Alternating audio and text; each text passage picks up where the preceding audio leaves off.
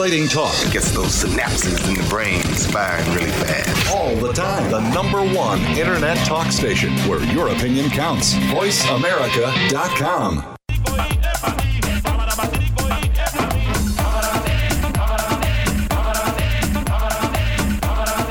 We are back live here at our digital Hollywood broadcast from Voice America Live Events channel. Welcome back, everyone, after we had to take a little bit of a lunch break there.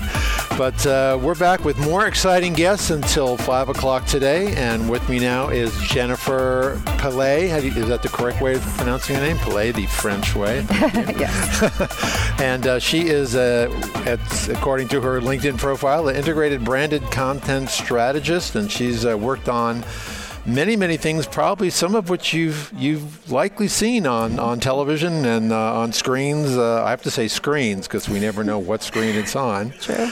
And one of the things that you're, I think, most famous for, is you worked on the Lady Gaga David Bowie tribute experience at the Grammys in 2016. I did, yes. Yeah. Very exciting. So looking at a live performance like that, I watched the video of that, and they basically built a recreation of what it would be on stage. And that's right. They rehearsed it and figured out how to do everything for almost a year. Oh, yeah. Yeah. I mean, we were intensely sitting with the engineers and also Lady Gaga's team of choreographers and designers and creative directors for a couple of months, right before to make that show happen.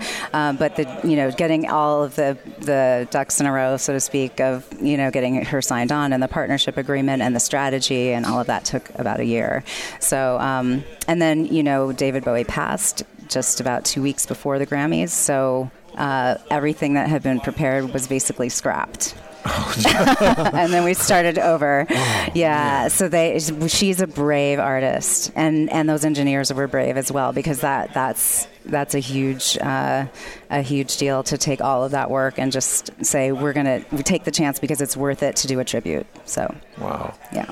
So you had to basically recreate the structure of all the integrated technology, and that was live performance. It was live. So that's not a edited, pre-recorded kind of a thing. It's doing it live, because she had things like she had a ring in her hand, which you had in all sorts of. Yes. How did you plan out the engineering of who would be switching what and pushing what button kind of a thing? So I was in charge of all of the content, basically leading up to the show, during a live show, and after.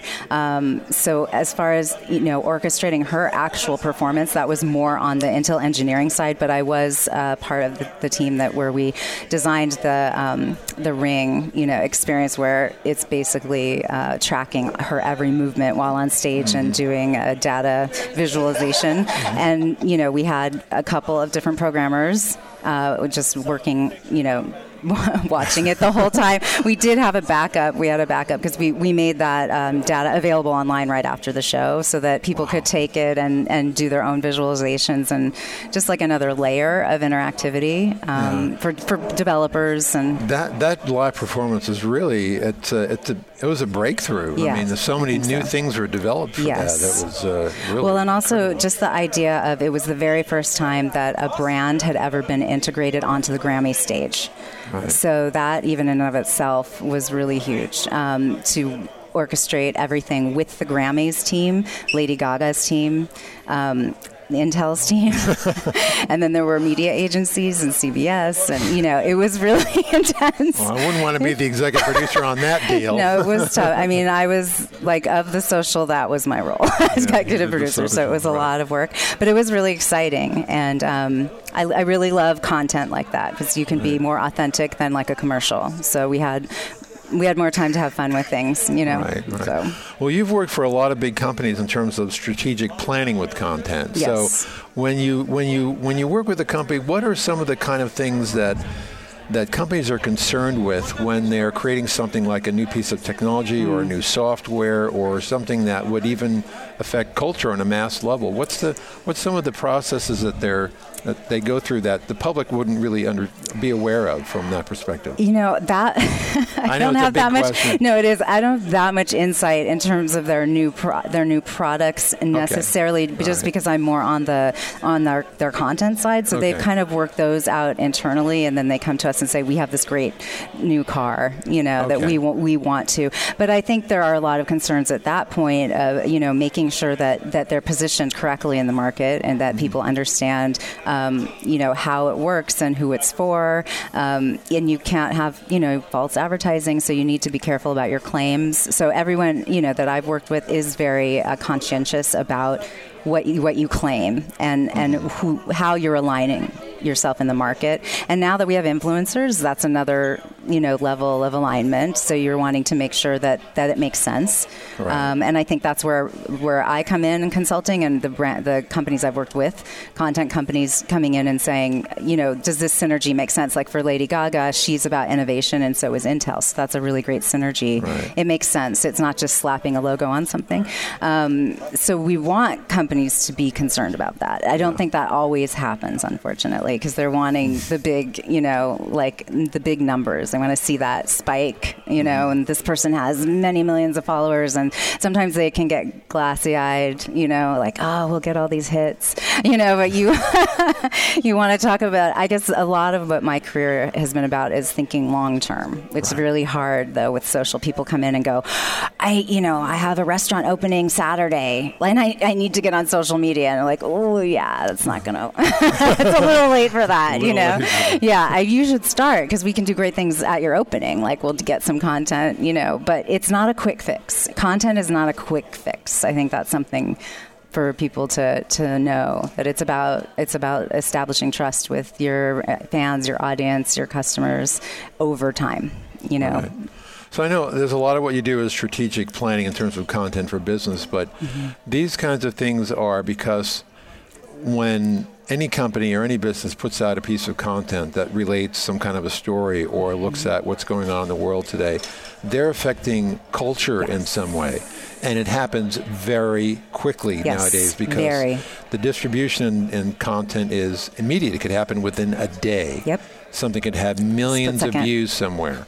Yes. So looking at that, having that kind of an effect on culture, you mentioned to me as we were just chatting here before this conversation that you're working on a book about something that's really significant. Can you tell us a little bit about that? Yes, definitely. I just, we're at a point in time where almost all of us are content creators. Anyone posting on Twitter or YouTube or Instagram, they're creating content and for their brand, whether they know it or not. And just there's a responsibility that I think I want to talk to people about, that we all have for the messages that we put out there, and that just having this awareness that it matters. People are looking at what we're putting out, or they're reading what we're writing, even if it's just a few people.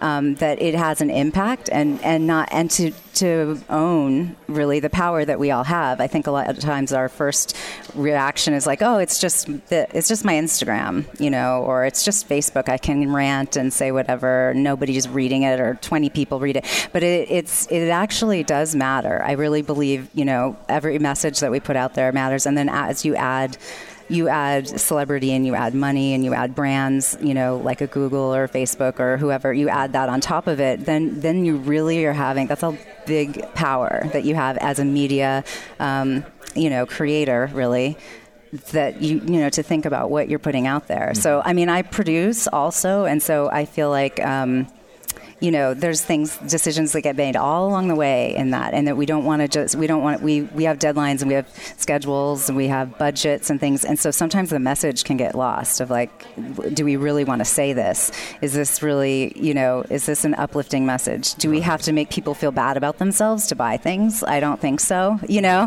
And just a little bit, the pressure gets on in commerce and with money and shareholders, and it becomes, the ends justify the means. And it's just like we should make money. Everyone should be fine. But it's like, what is the cost of just trying to push that envelope just so there's like one more car in the garage or one bigger house, or I don't know what it is, but it's time to think a little bit more about that, because I feel like people start to get willing to say anything and to pay anything just to keep pushing, and like, to what end is that when you're affecting people, Yeah, thank you for thinking about that, because being involved in, I've been a producer since I was out of college as well.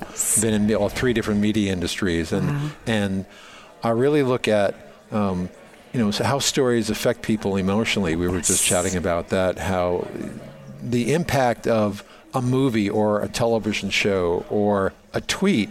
Yes. Thank you, Mr. President.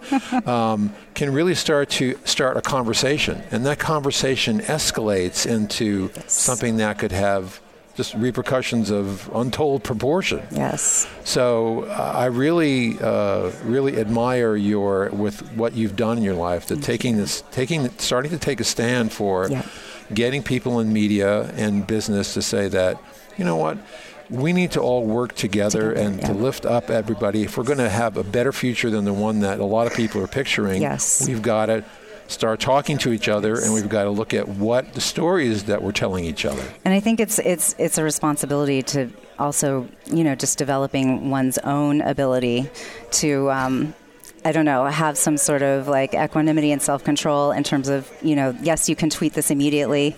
Do we really want to? Like, just some impulse control, and just how are we treating people? Right. It really is there's like a highlight on that right now of like that development side of ourselves, so that we, what's triggering us, like working on those things so that we're not causing more problems than we're solving.